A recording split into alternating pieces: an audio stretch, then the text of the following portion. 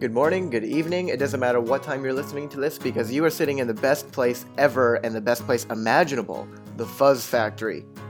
This is our weekly podcast that we post every Saturday with your beautiful, wonderful, and sexy hosts named Spenny and Sav. Today we're talking all about a band called The Sword. Savannah led us through this episode and she shares a lot of knowledge about the band and the way that they come up with their sort of concepts and their songwriting. It's a great episode. I encourage you to check it out. Thank you, goodbye, and have a great weekend. Welcome one and welcome all. You are sitting in your favorite place every weekend. The Fuzz Factory. And it is episode 7. We have episode 7. Yes, we have a very exciting episode today, but first, some quick business. Business? What kind of business? Our sponsor for today is NatureBox. If you haven't heard of them before, please Google them, check them out. What you can expect from NatureBox is finding a range from options, from healthy to indulgent to satisfy any craving should be easy. Now, when you're in the Fuzz Factory, occasionally the munchies set in and you just need food and you don't want to leave the house. Now, the great thing about NatureBox is they will send these snacks right to your door. Yes, it's a subscription service, so you can sign up and you can either get monthly, weekly, or just pick and you choose. You can just find an item and get it shipped to your house. I'm reading from their website right now. Our snacks fit into a balanced diet and can meet your specific needs. They are non-GMO, they have vegan options, and taste preferences. They're portioned correctly, so you're going to get less than 200 calories per serving, no high fructose corn syrups, no MSG, artificial junk, as they put it. So it's just like really simple snacks, a lot of dehydrated like fruit, as Spenny said, but just like snacks that are yummy that you can still feel good about. And you know what? You don't even have to go out of the house for it. Winter's setting in. It's getting cold. Stay inside, keep your blanket, and avoid all the saturated fats and sodiums. So with that, check out naturebox.com for more info. And if you are interested in checking them out, or maybe trying an item or two, they've got an offer going right now where first-time customers get 50% off their first box. So check out NatureBox. And now on to the Fuzz Factory. Now, today's episode, if you were listening to episode 6, you know that we are going to delve into something just a little heavier today. And so I brought it. This is actually one of my favorite bands. I've seen them play twice. They're from Austin, Texas. Now, before we get any farther, what are they called? The Sword. The Sword? Yeah, The Sword. So I came across these guys at HMV summer 2012 with my boyfriend. I was just looking for some new music. You know, like you're always looking for an impulse buy in HMV. And sometimes you got to use your intuition when you're finding a new band, right? You know? And so anyways, my boyfriend picks out this album. It's called The Sword Warp Riders. It's the third album. We'll get to it like about mid-show.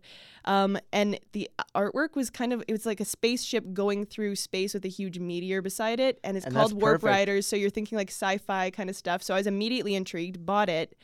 And it took me like a couple weeks. It grew on me because the very first song is an instrumental and it's very heavy. And I actually think that maybe that's the one we'll play. We'll see. And I loved it. But then the second song had vocals and they were not what I expected. Oh, so it kind of like threw you off of what your initial vibe was, right? So you thought of them this way, heard the second song, and you're like, I don't know. Yeah, I will admit that the vocals aren't very powerful. And I'm not sure if that's, I mean, I want to get your opinion on it, but I'm not sure if it comes down to them mixing the vocals a little bit too low because the music is really loud and they are kind of faint, but also like love his name's JD and I love his lyrics, but his voice is not the strongest. Okay, I was gonna say it's not bad, but like they actually, one of their albums that we'll also talk about later, they've done a remix, like an acoustic version where his vocals really stand out and it's like I can't listen to it. Oh wow. Okay, well I'll listen to a couple of tracks and then I will give my analysis of maybe definitely. Like the recording, because obviously I wasn't there. I won't be able to tell exactly what they did, but I'll give a shot to be able to maybe like see what I think of the sound and how they recorded it. Yeah. And also if you know, or if any listeners know, if I'm saying anything, if I'm talking about the recording of this particular band and you know something that I don't, share it. Let me know. Because I always want to be corrected if I'm wrong. I don't want to be spreading lies about the world. Exactly. But I'm really interested. And that actually goes right back to, we talked about this a few times, how much emphasis that, not necessarily old versus new, but I think psych bands and more so bands that are kind of in the psychedelic range, they're really good at putting that album art and connecting it with the album. Absolutely. And it kind of goes right. You saw the album art, and that's what Yeah. enticed you to buy it. You had no idea what they sounded like, but that album art was one of the reasons that you picked up and bought that album that day. It Yeah, goes with go- psychedelic music, you can really window shop. And if something jumps off the page at you, you just got to go for it. And usually, when you trust your gut, it works out. You know, if you pick up something that's completely black with spiky white writing, that you're probably going to get something a little bit more aggressive. Yeah, but like it's a really good. If you do it right, it's a really good way to like put a lot of mystery to the album, because like just by looking at an album, there's no way that you'll know what it sounds like. But if you pick an album art really wisely, I think bands that do it well or artists who do it well, you'll get a vibe from that album art that is usually pretty close to how Yeah. it sounds. The worst thing you can do is put your own face on the cover, I think. It depends on what you're trying to do, I guess, right? If you're a pop artist and that's like your thing, then Your face maybe is your brand. then maybe it works. But I think a lot of more classic music styles, and by that I just mean rock and roll or classic or anything. Things that aren't as like me oriented. Do you know what I mean by Yeah. that? Like where I'm going. Like I think they will more so like find an image, or maybe like they'll have all of the band on it. But even then, a lot of bands don't even put their faces on albums. true. Like I can't think of I many prefer that to do. see like what they're envisioning, because when you're writing music, I feel like there's kind of an internal visual element to it. Kind of like, what are you picturing? What is the emotion of it? And to be able to see what they think of it on the front, it definitely counts for something. It brings out a bit more than just like here's our face. That's here's a photo. Exactly. Like, I agree with that. Yeah. I guess I'll throw it into the first song. So I don't know. Did you ever play Guitar Hero when you were growing up? Oh yeah, You I might- used to really suck at real guitar, so I had a couple friends who had Guitar Hero, and it always made me feel really cool when I could like Yeah. when I learned how to play like Hit those power ups. what was it, Slow Ride or something was one Yeah, of the yeah. songs I played all the time. Well, one of the sword songs appeared in. It was a playable song in Guitar Hero 2. Oh okay. And so that kind of helped them get a little bit more notoriety. Now, I never played that one. I definitely remember may playing Guitar have, I Hero, don't but I know. think I came in on the third one or something. Like I was kind of late to the game. Still I never played played Rock Guitar Band. Hero too. I'm trying to think if I don't recognize. I'll play the song. So like, who knows? Maybe So you'll this song recognize it. was in Guitar Hero. Yes. Okay. And it's also their first single. So Cool. like I felt like it was a good way to kick off the show. I think Now, so. yeah, this is from their album Age of Winters, which they released in the winter of 2006. So over 10 years ago now. Which is, yeah. it's pretty crazy when bands start getting to the 10-year mark and you're like, wow, you guys have been through a whole decade. Because you still think of them in that infancy stage, like just Totally. that startup stage, but then like you've Yeah. been doing this for like a long time. Yeah, and so this album was produced by the lead singer JD Cronus. I hope I'm saying that right. And like you can kind of tell like it's a little rough around the edges, but it's good. How Cool. about I'll just throw it away. So I'm excited. yeah, and the name of the album Age of Winters, it also relates to Game of Thrones, and we'll get into this after I play this song. This song isn't related to it really. It's called Freya. 'Kay. So they definitely take a lot of influence from ancient mythology and like history and stuff like that. That's cool. Yeah, I'll play it and then we'll talk a little bit more. So here is The Sword with Freya, again, from their album Age of Winters on The Fuzz Factory.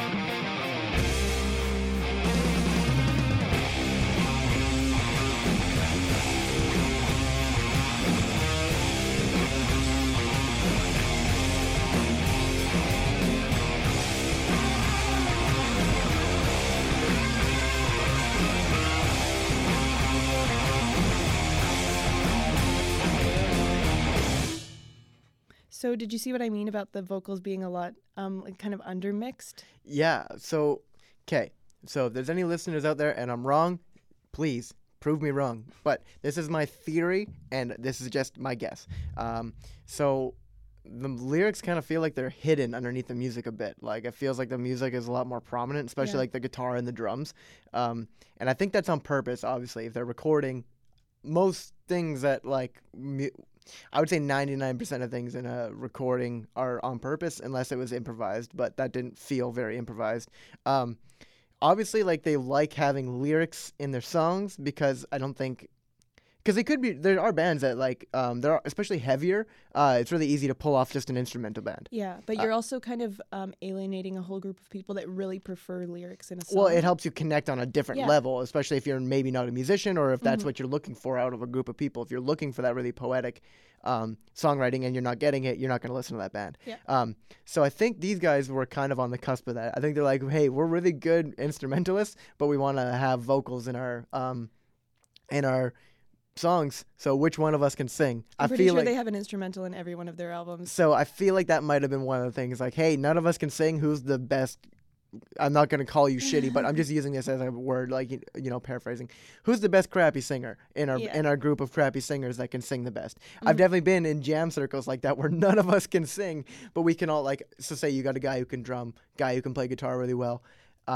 Sometimes singing isn't your focus. Maybe that's what these guys have. And also it might be where you want to put your emphasis on which which part of the song are you trying to make people hear more? So if you're a really heavier band and your focus, actually I can relate this exactly to me. I'm a guitarist. So when I record, the most prominent sound in my recording is definitely the guitar. That's what you notice first. That's what you hear throughout. That's the focus. I still add lyrics. The guitar is always much louder. I'll mix the vocals different, so like they'll be more so in one ear or maybe a mix of both ears, but not near. It doesn't sound like the vocals are coming right at you. Yeah. Whereas if you're a pop singer and if the emphasis is on your vocal sound, or it doesn't have to be pop, but that's just what I'm picturing right now. When your vocals are your only instrument. So yeah, where your vocals are like the main instrument. The stuff in the music in the background tends to be just that. It tends to be more so background music. Catchy, repetitive. Yeah, so I think with these guys, they're on the opposite end of that spectrum. They really want the emphasis to come. They really want that sound and people to recognize them from those riffs, the they're heavy super drumming. riffy. Yeah, like I noticed that. They had a couple really nice riffs that repeated, and they even had obviously, I'm not going to mimic it with my mouth. That would be weird. But they had a really cool one. They had a really cool one that came in later. About like 3/4 of the way through the song, and I really liked it. It was a noticeable change, but that's what I picked up. Like that was the emphasis of their sound is coming from their sound and not the lyrics. I agree. The singer, he's also the one who writes all of the lyrics. Yeah. As far as I know, for the most part, at least.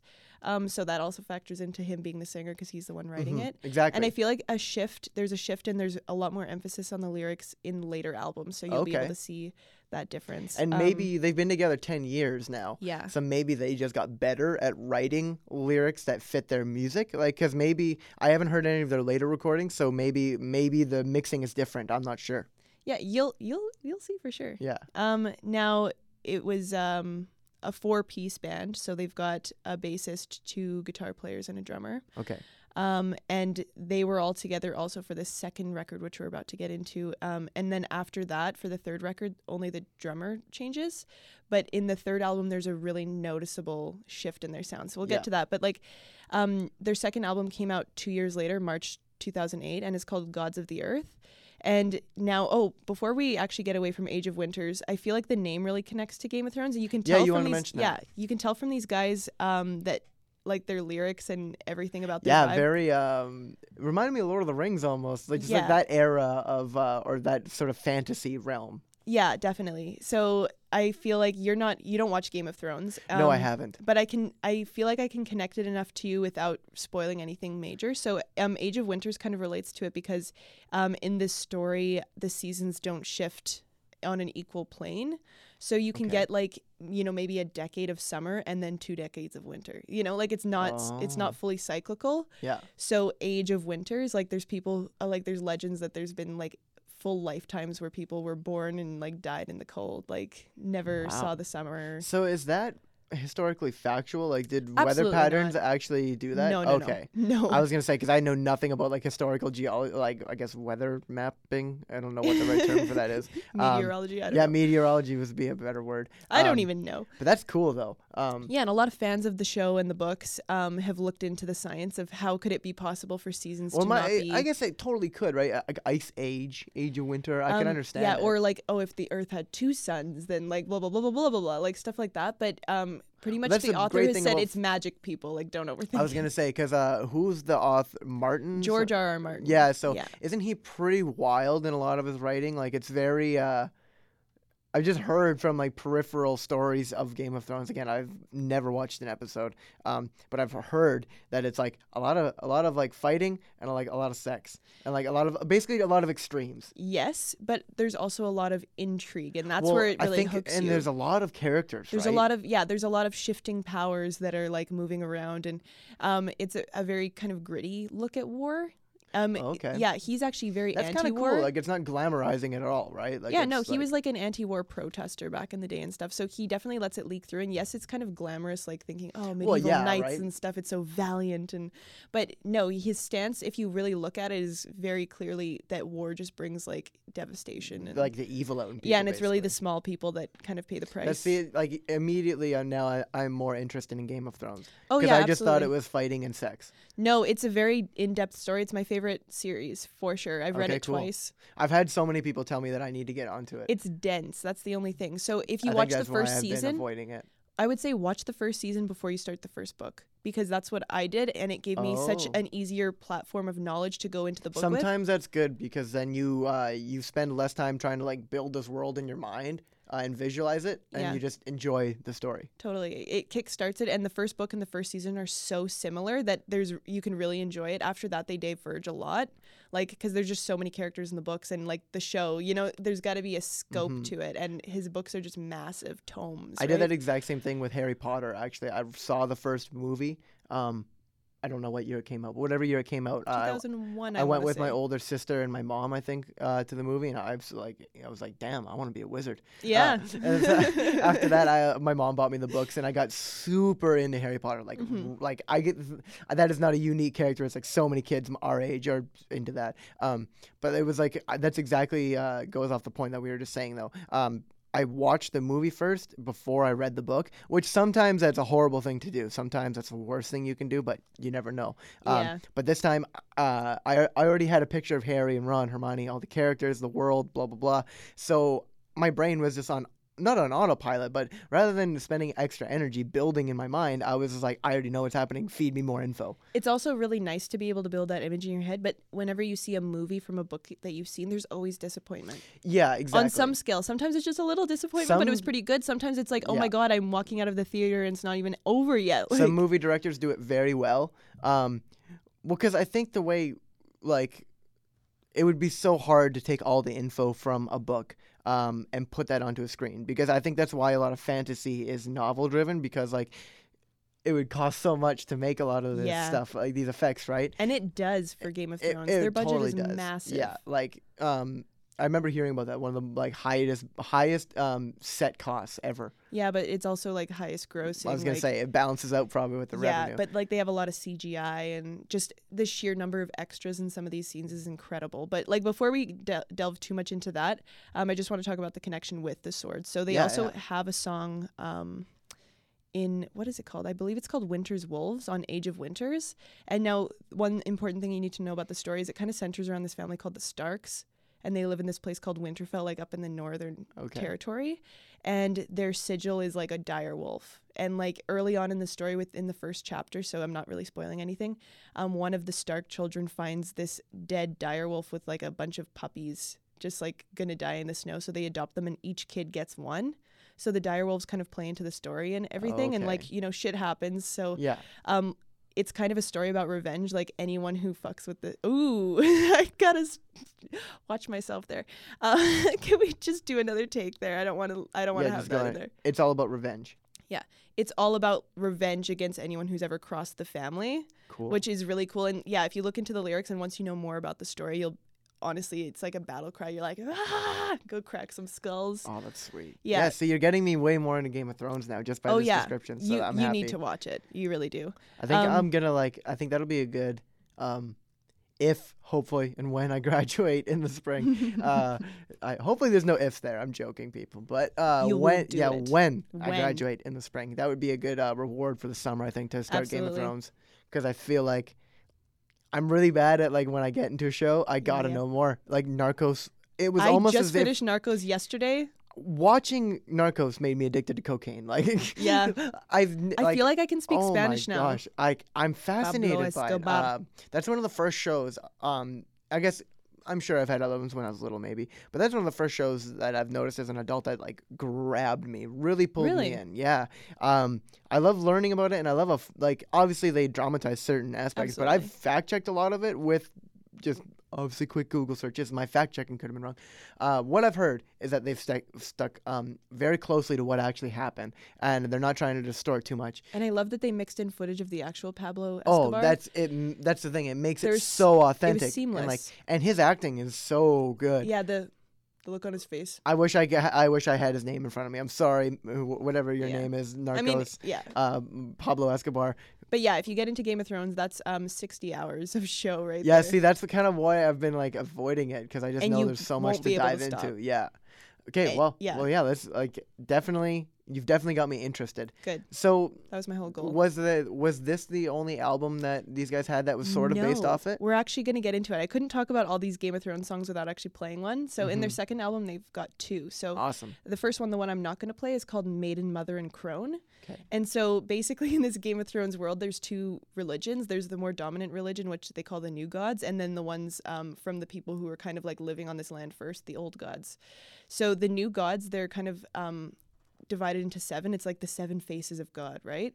So 3 of them are female, 3 of them are male, and one's called the Stranger, which is kind of like the god of death. Oh, wow. So it's like, so the female ones are the Maiden, the Mother, and the Crone. So the Maiden is more for like, maidens, like young girls to pray to and stuff. Mother for like women who are about to give birth and like for that kind of guidance. And Crones, which are kind of basically wrinkly old women holding a lantern, like showing the way. Wow. They've got knowledge. So the song's called Maiden, Mother, and Crone. And it just kind of outlines like those parts of the life and stuff, but like they don't make an immediate very strong connection to Game of Thrones, but the title in and of itself, I was gonna say, because like you would only understand that title if you were into that world. Exactly. Like it's not spoiling anything from the show, it's just talking about this religion, so it's kind of an aspect of the world. But and they're opening more, like obviously the show, like they must all like be fascinated with this world, or at least the singer is. One person is fascinated with this. So it's cool because what they're trying to do, I think, one thing that they would be doing is like using like the show for creative influence, but they're also trying to get their listeners onto like the shit that gets them off. You know what I mean? Absolutely. Like I am a big fan of that. I am always telling people that, hey, check out this podcast, check out this stuff. And it's not like and I've met a lot of people that are very similar to this, and it's not like hey, I want you to think the way I think. It's like, hey, this made me, like, this provoked some thoughts in my brain. Maybe it'll do the same for you. I love sharing ideas and getting other people onto the ideas that you're onto. Totally. So that might be like a little bit of what they're doing. I definitely think so. Like they don't hide it. And in the second song, even, the title is To Take the Black. And in this world, like up in the north, there's a huge like 700-foot wall of ice, right? Because in ancient times, apparently there were people like these creatures in the north called others or White Walkers. And I'm going to be one for Halloween, I think. Really?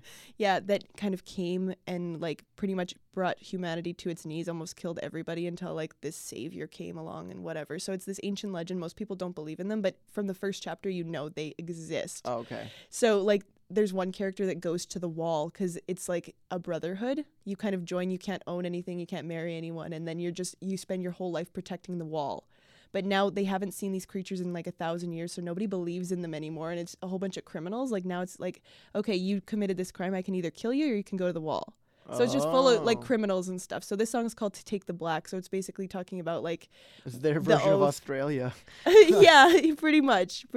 So yeah, a lot of characters up at the wall there. Crazy. Honestly, now I want to go home today and watch Game of Thrones. It's amazing, Spencer. Like it's so good. It's my favorite show. It's my favorite book series. But yeah, so there's one character that goes up there and you follow him, and honestly, I feel like it's my favorite storyline in the whole books, because it's like what really matters. All these other players are talking about, oh, like who should sit on the Iron Throne, but he's like, dude, White Walkers, they're coming for all of us, guys. Oh, that's all so of us. cool. Yeah, it's a really, really good story. So anyways, we'll jump into it. So because we haven't played a song in a while. We've done a lot of talking. But that's okay, because like, I'm fascinated. Yeah. And usually it's me doing the rambling. So I love, oh my gosh. I'm seriously like, I'm going to go home today and might watch one of the first episodes. I'm telling you, if you watch the first episode, you will not stop. Because the ending, the very last scene raises so many questions where you're like, what? Oh no, it's one of those. Yeah. Like Stranger Things. Oh, no. Not in that sense where you see something and you're like, this, something's happening. Like, yeah, that made me watch like 3 episodes one night, because I would end one episode on a cliffhanger and then the next episode would end on another one. And the production value is just amazing. You got Sean Bean, total like legend actor. Yeah. Just it's amazing. Anyways, we'll jump into it. So from their second album, Gods of the Earth, from 2008, here's The Sword with To Take the Black on the Fuzz Factory.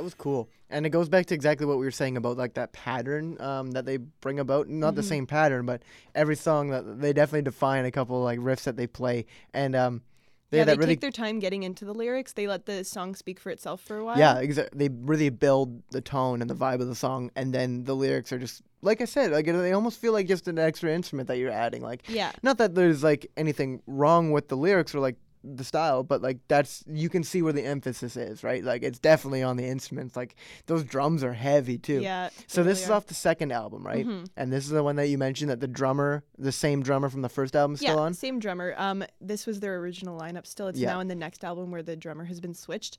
But honestly, I'll confirm after we play the next song because it's from that album, anyways. But I feel like the original drummer recorded some of the songs or wrote some of the songs. And then they either got the new guy to record it, or he could have been a really main member of the band, right? He could have been a really main member of the band, and then like leaves for whatever reasons, and then like just by that itself, that their sound could change, right? Yeah. There's definitely bands like the Chili Peppers are a good example. So the Chili Peppers have went through a guitarist like underwear. I'm joking. Actually, it's kind of weird. The Chili Peppers have a really interesting history with their guitarists getting whacked out on heroin. Like really? They've had 3 or 4 guitarists throughout the first guitarist from the Chili Peppers. I think I should have looked this up before. It just flooded into my mind now. The first guitarist from the Chili Peppers died, I'm pretty sure. Now, after that, John Frusciante joined the band, and John Frusciante is one of my favorite guitarists ever. But as soon as he joins the band, there's a definite switch. Like you can hear a really noticeable difference in the sound because John Frusciante started writing the guitar parts, right? So guitarists will always write their own parts. So as soon as I noticed like that change, I saw a difference. And then Frusciante left the Chili Peppers after their it was before their Stadium Arcadium album. So he left the band. They had another guy come in. I think he was, I don't know, I'm not going to say what band he's from because I don't know. He came in, and again, different sound, and I didn't like the Chili Peppers near as much on this one album. It was the album where the songs Aeroplane came out, a couple other ones. I just wasn't crazy about them as much as I love the other ones. And that's actually really tying into this one. Yeah. Because with the third album, there was like kind of a noticeable departure. They were a lot more produced sounding, and no, that's not to say that they had a whole bunch of effects, but we'll get into that. But I know what later. you mean, though. Like, yeah, it was more technically perfect. Like, and people didn't like that. Really? Yeah, it alienated some fans, and it also in this album, it was a concept album. Like it's the one with the meteor that I was telling you. This is the first Sword that I was exposed to was this album. Okay. And so for me, my idea of the Sword is this like, again, really heavy, really riffy, but like very technical and very like deeper lyrics. So when I listen to the first 2 albums, like I like them, but they're not my go-to. I like everything from the third album on, where a lot of people, where they hear the fifth album. Are the opposite? Yeah, like my boyfriend has a buddy who listened to a lot of the first and second album, and I think even his cousin who recommended the band listened to the early stuff, so they don't like how it's a lot less heavier in like the current day. Their most recent album came out last year, summer 2015, and so a lot of people like it's kind of sounds like 2 different bands. Well, in a way, it's not 2 different bands, but it's 2 different eras of the same band almost, right? Yeah, you can't stay doing the exact same thing for the whole career, or you turn into Nickelback. And a new member of the band really changes things up, especially maybe if it's the drummer, because the drummer is like, and I imagine they're all writing the songs together as a band. I don't imagine the guitarist singer would have been writing. He might have came up with how fast he wanted the song, but he wouldn't be writing the drum part, right? Yeah. So as bands start to build songs together, it will always morph a little bit from the original idea based on everyone's skills or what, say, this person wants to add or delete. So if the drummer is one of the main people in the band, even though he's not writing the songs, they have a lot of influence in the sound. Absolutely. Because they're really driving the tempo and even the breakdowns, like even the parts with no drumming, the drummer is still kind of like the backbone. Because he needs to know exactly when to come in, and the drumming is also one of those things that like, it's never really certain bands. It is like Rush. It's obviously a main component. So not all music the drumming is a main component, but you notice when the drumming's off, and it's not an untrained ear can definitely tell when the beat is off, right? Yeah. So drumming is just one of those things, like you have so much influence in the song and you're so crucial. So you Absolutely. change You're that the member, backbone of the song, you change really. that member, and you are going to have a different sound. So I'm very curious Yeah. to see what this is going to sound like. Like pleasantly enough, this song actually kind of has like like a drum and kind of guitar build up at the end, but it's kind of like one that makes you nod your head and kind of want to like walk with confidence or something. cool. Like, I don't know. It's Got a little bit definitely of swagger to it. yeah. It's definitely like a song that makes you want to put your fist in the air and be like, Right on. yeah, right on. Put the shades on.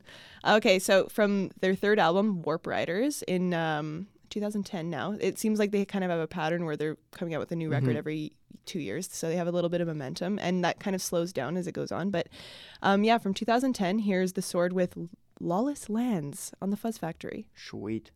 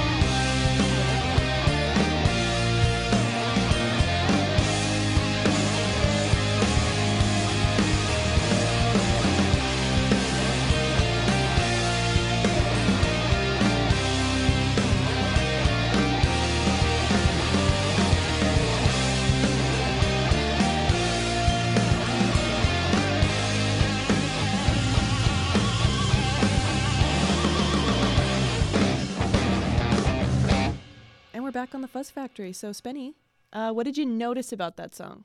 So, from the knowledge that you've bestowed upon me, I know that they have a new drummer on this album than their previous two, and I think that made a big difference. The tempo feels a little slower, but still rock, still definitely heavy rock. Like they didn't sacrifice sound, but like it's just a little bit slower tempo. That's one thing I noticed. And also we mentioned during the break that the vocals are a lot more prominent. They're a lot cleaner. I can hear the singer actually now. Something that I noticed in the first couple of tracks is that like they're still well mixed. It wasn't like they're static or like dead air or anything, but my brain was almost kind of fighting because I was trying to rock out to the song and also hear the vocals at the same time. So you're not fully invested into the music because you're kind of working a little bit. You're straining to hear it, and even then it's kind of just muffled. And it's very minuscule, but it does throw you off just the littlest bit, especially like when our podcast is about listening to music, right? Totally. And you wanted me to listen to it for the change. So that's why I was really trying to pay attention. And so Singer's a lot more clear. It just sounds on the last track that you played, it sounds like it's easier to listen to. And that doesn't mean like it's easy listening like the Eagles or something. It's just it's literally, it felt easier to get into and kind of easier to rock out to. There wasn't that dare strain. I say a little bit more mainstream, like slightly, I touching think. a bigger audience. I think so. And I mean, hey, they caught me, right? Yeah, and you had a fact you wanted to share with me about the recording. Oh, yeah. So when we were listening to the song over the break, Spenny was saying all of these things about how it sounded just cleaner and a little bit more put together, which is totally true. It's a lot more technically perfect. And a lot of reviews said just that it just had a cleaner sound. And this was their first album where the lead singer, JD, was not the producer. So this was the first album where they had somebody else coming in, like an outside influence, kind of helping them mix it and put it together. So I've got two theories as to that, or maybe not. It's not a theory. Maybe just two opinions on that. So when you're a beginning band or artist, whatever you are, if you're solo or with a band, you've probably got a really good idea of what you want to sound like. So your first couple albums, maybe those first two albums were kind of like, hey, it's our first two albums. Let's just do exactly what we want, and we're going to produce it ourselves so that we have no outside influence. So I do respect that fact that he produced the first two albums. Oh, yeah, for sure. Because especially when you're beginning, you have so many doubts yourself as an artist. You're still shaping yourself. Exactly. And you're still not even sure. Like, people are trying to ask you what your sound is, and you're like, I don't know, man. I just like making good sounds. Yeah. So there's a lot of, like you said, there's a learning curve, and I think that's something that they maybe experienced. And they did get success. Like, 100%. Like, it was, like I said, it was still well mixed. Like, it's still, it didn't sound like crap by any stretch. They wanted to attain something so higher. Maybe once they were a bit more established, a bit more professional, and maybe it took them 4 years, because a lot of bands, well, like, they'll be career musicians, but there's a lot of bands that just get started up as like a hope and a dream, like, hey, maybe this will take off, because it really is dependent on people enjoying your music, right? So in the long run, it really is a gamble in some sorts. So maybe after the two albums and 4 years together, maybe they're like, hey, this gamble is paying off. Yeah. We have a bit more money. Let's hire a producer. It could have been just as simple as that. It could be money, and I think it's partially money and partially the influence thing. I think when you're a young band, you really want to figure out your own sound, and who better to figure that out than you? Totally. So maybe they were a bit more open to criticism, and if maybe just input, right? They're just more open to having another set of ears on the project. Totally. And it was also a different kind of album, because the first two, just your basic album, a lot of different songs. Like, again, there were the threads of the Game of Thrones story, which, if we're being a purist here, it's actually A Song of Ice and Fire. That's the name of the series. So cool. But the first book's called A Game of Thrones, and that's how they named the show. Okay. So it's like, people just call it Game of Thrones series now, and like, whatever. So yeah, I wouldn't have known that. I thought the whole thing was Game of Thrones. Yeah, now you know.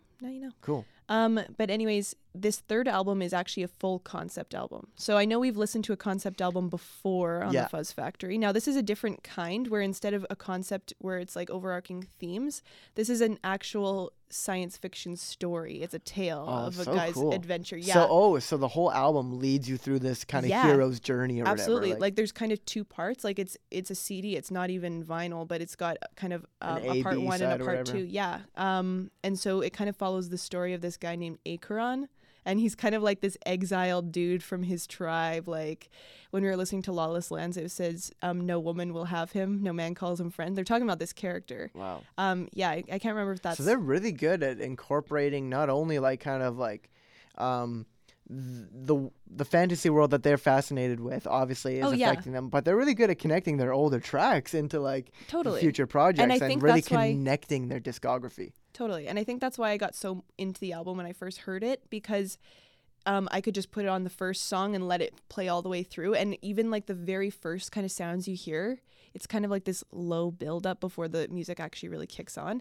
And at the very end of the album, you hear that same thing, so it fades in. So if you actually have the CD on repeat, you can't tell when it ends and when it begins. Oh. It just kind of like goes together. So like it was so easy to just let it play. Like I would listen to it like back and that definitely wasn't on by accident, right? Like that was 100% no, it was. I love little details like that because like not many people are gonna listen to a CD over and over again, but for the fans that do, they thought of that. Yeah. And like they intended you to almost experience that at least once, right? Like because they built that for a reason. Yeah. And which is cool. There's a lot they do a lot of thinking is what I like. There's a lot of this album definitely had more thought into it. Not background stuff, because that's the wrong way to put it, but there's a lot of information and like a lot of thought put into these albums that you necessarily aren't even getting just by listening to it, because you can see the different appreciation that like me is just to say I heard this on the radio. Yeah, I would think it was cool, but I wouldn't get any of these deeper meanings that you as a fan of even just Game of Thrones, you would pick up on this and be able to connect with the music more.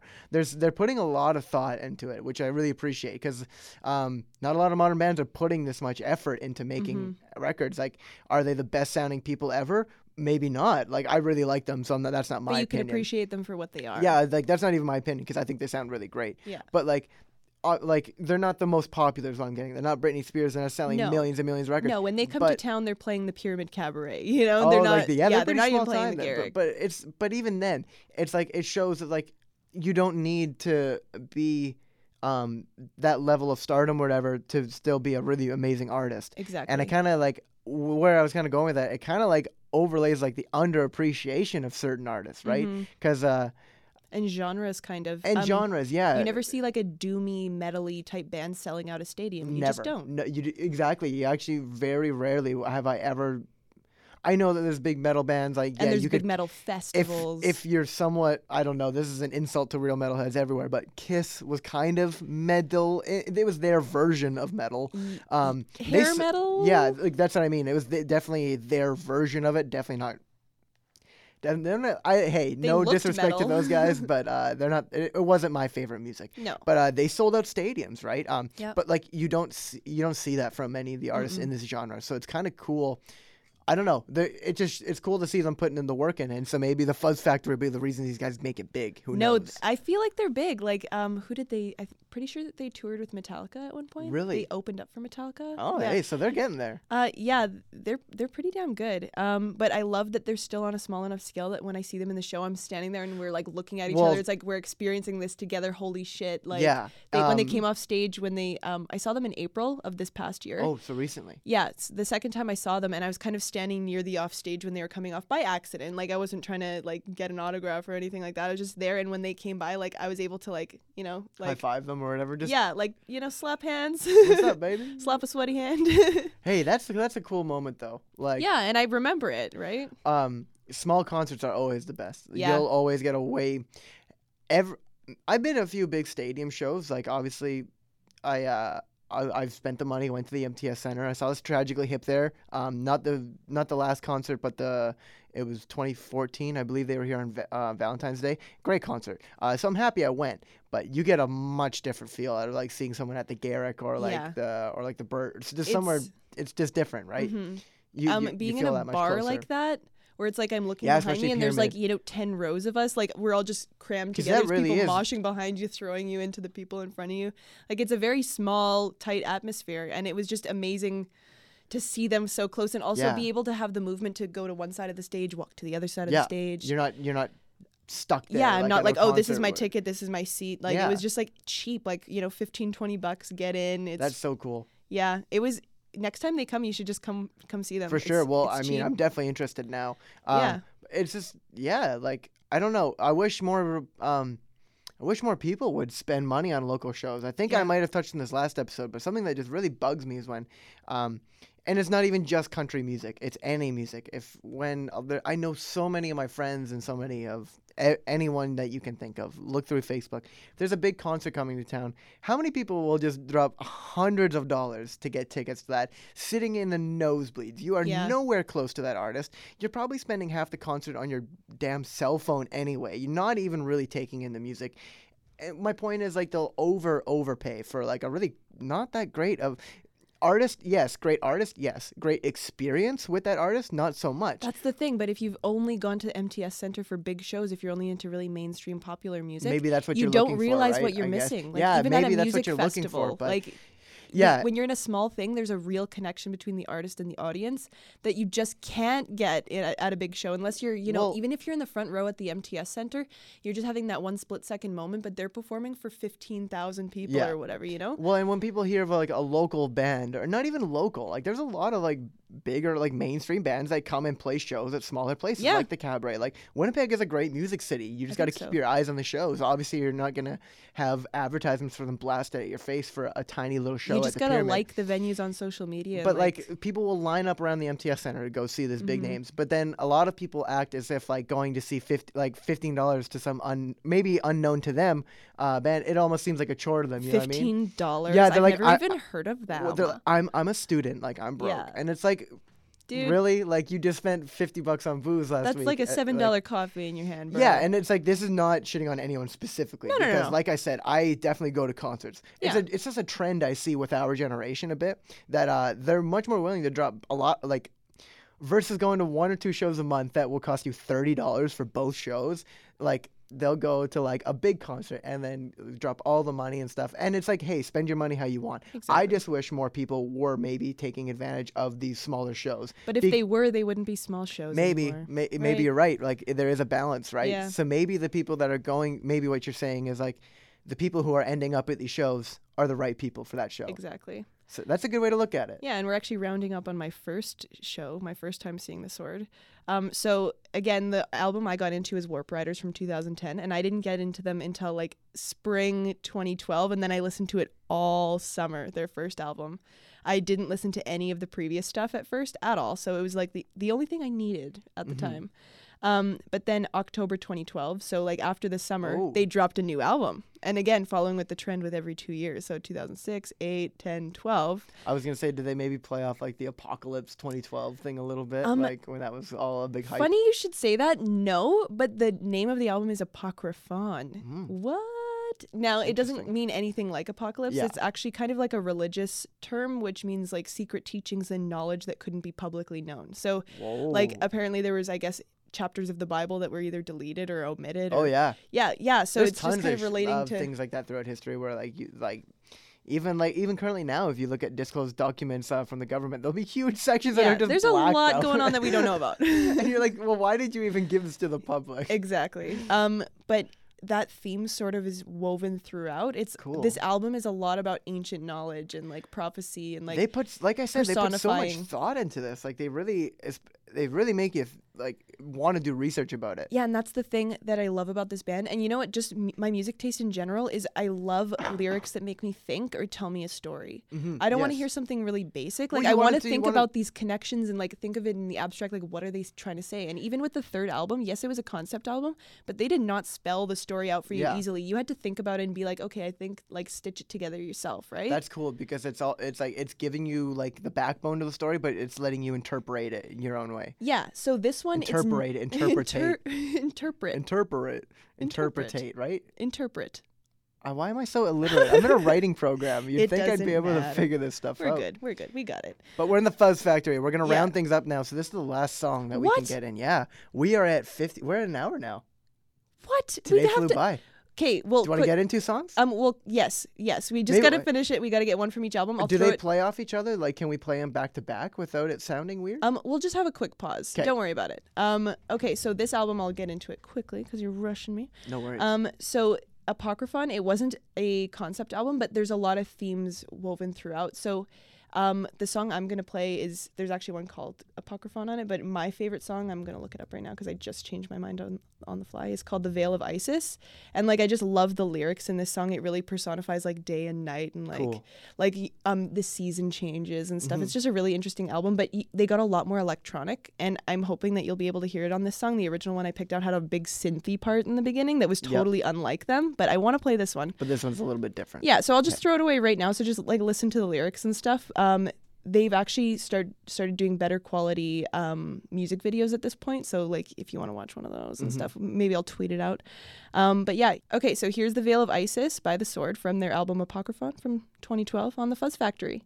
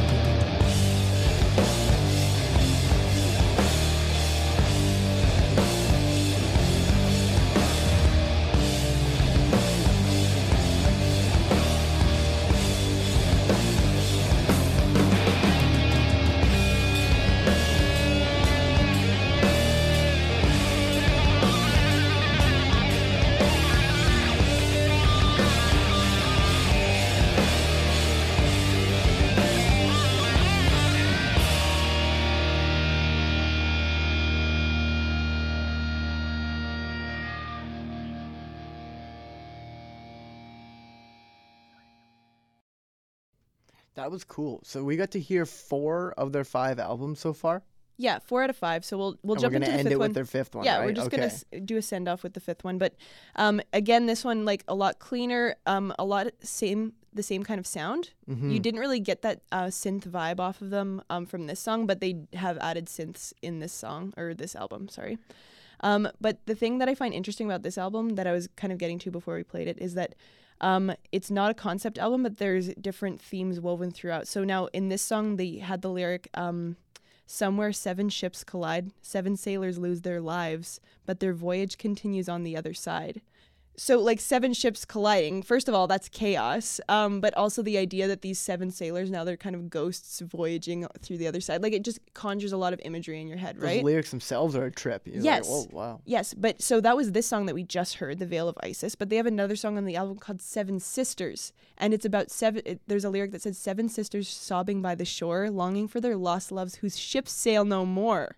So then it goes to like, oh shoot, like these 7 sailors were all married to sisters. Like there's just kind of like comparative things. Where Yeah, if you're like they're listening really to the full album, interweaving. Like yeah, all you're of getting that these- extra payoff from noticing those things. Yeah, I think an underlying theme, I guess, for this band is like I really appreciate the thought that they went into. Yeah. Like behind not only making cool songs, but like they really thought about like why they were writing songs certain ways, why obviously they were titling songs certain ways. Yeah. How that's gonna work with another one in the album, and it also shows you like they were building an album. They weren't just putting random songs like. Exactly. Because some albums really are just that. Like, they're just a collection of really good songs that work together. But this one feels like they want, like, it's meant to listen front to back. It's an album. It's not like, okay, we're going to write an album, so now we got to come up with 12 songs now. Now this is like, okay, we have this idea, so let's try make and an album flesh it off out. it. Yeah, exactly. It's which just I the love. opposite thought process, I think. Yeah, now this next album is the biggest departure, I feel. Like, I know between the second and third albums that they got a lot cleaner, but this gets a lot lighter. A lot of people find them kind of unrecognizable. Oh, wow. So they've kind of went from, like, they went from very heavy, very fuzzy, for lack of words. It's more rock now. And I was going to say, so they were a lot more metal focused. And Yeah, you even think this last they've kind of song. cleaned up a lot. And Yes. Like, I don't, not like hygiene wise, obviously, but like their sound is a lot less distortion, I think, is what I've noticed. Yes. It's not near as like again fuzzy. It's not near as like there's a lot less gain, a lot less high end on it. And even in interviews, the lead singer has said that, you kind of get sick of writing the same things. You do, all the you time. really do, and you And can't. so- You want these artists to put out good stuff, and you can't expect them to put out the same stuff because then you'd have fans shitting on them like, why Exactly. is this the same? So now how this album came about, it's called High Country. And I know you get an immediate thing like, oh, this is like a stoner band kind of thing, but it more relates to the fact that the lead singer, he kind of went up into the mountains and kind of secluded himself and wrote Well, I was this gonna say, album. like the way knowing more about their sound now, I didn't even think of that reference like as a stoner song or whatever. Yeah, but just because with I the thought album of being it, called High Country, it's like Oh, a little yeah, yeah, heavy-handed, yeah, but yeah. even the cover, I like thought you of see it mountains. as like because they're so entrenched in this historical, like I thought of like like the Scottish Highlands. That's kind of the Yeah. image that I got from it. Yeah. Yeah, well, anyways, he went, hermited himself, and this was the album where he kind of wrote all the music too, so all the other bandmates kind of got what they were supposed to do, but the songs were kind of together Well, already. the creative control was definitely in his hands. Yeah. It seems right. And a lot of the songs kind of relate to mountains and stuff, so like you can tell that he was being inspired by his surroundings with this one. yeah. But I felt like it was a good send-off to just play the song that's the namesake for the album, High Country. This is, I definitely would say, one of the lighter ones on the album, and I just want to give you the biggest contrast I can with, wow, look at this sound now. Well, what we've done really to pat ourselves on the back, I think what we did well this episode is that listeners, you guys really will get a really good sense of this band because Mm-hmm. you got to see them as they were like in their infancy to their newest stuff. To maturity, to to a new kind of departure. So even if like our rambles got boring, if I encourage you guys, even if you just don't feel like listening to the podcast, listen to these 5 songs in the order I think if they've come this far, they I like guess the podcast. check out the songs. There's even 5 in a row because listening to them as a set list, I would like to listen to them again, and I'm going to because I got to edit this podcast. But hearing those 5 songs in that order and then having you describe it as it happened, like that was the best way to experience this band, I think. Yeah, and it's like we didn't sugarcoat anything. Like their first couple albums, there were rough parts and stuff, but it's all about the evolution of the band, right? The I think sound yeah, changes. it's cool. Yeah, so I'm just going to throw it away. So thank you guys for tuning into the Fuzz Factory, episode 7. You've come this far, and we really appreciate it. Yes, we've got a minimum of 3 more episodes to come. Yeah, and we're planning something extra special for episode 10, so keep your eyes peeled for that. But until then, I will leave you with The Swords album from 2015, just last year. Okay, so I am going to throw it away. Thank you guys so much for listening to another episode of the Fuzz Factory, episode 7 already. So thank you for coming this far with us. Yes. If you want to listen. It's been a wonderful. Yeah, sorry, I cut you off. No worries. I just forgot that I'm the one that remembers the URL to our blog. So check us out on thefuzzfactoryblog.wordpress.com, or you can just check us out on iTunes at The Fuzz Factory. Just look us up. Yeah, we're up every Saturday at noon. So if you're up on our sites before then, please check out the back catalog. We've got 6 delicious episodes for you to divulge. If you want more, 6 full hours of just fuzzy, riffy, beautiful music. And great company, if I may say so myself. 2 beautiful hosts with beautiful voices. Yeah. Thanks for showing me all this stuff. Today was great. No worries. I had a really good time. I love talking about this band. And next time they come to town in a couple of years, we should definitely go. We'll definitely go. So again, you guys were listening to The Sword, High Country, their album from 2015. So here's their self-titled song. Self-album titled? Whatever. Here's High Country. Cool. On The Fuzz Factory.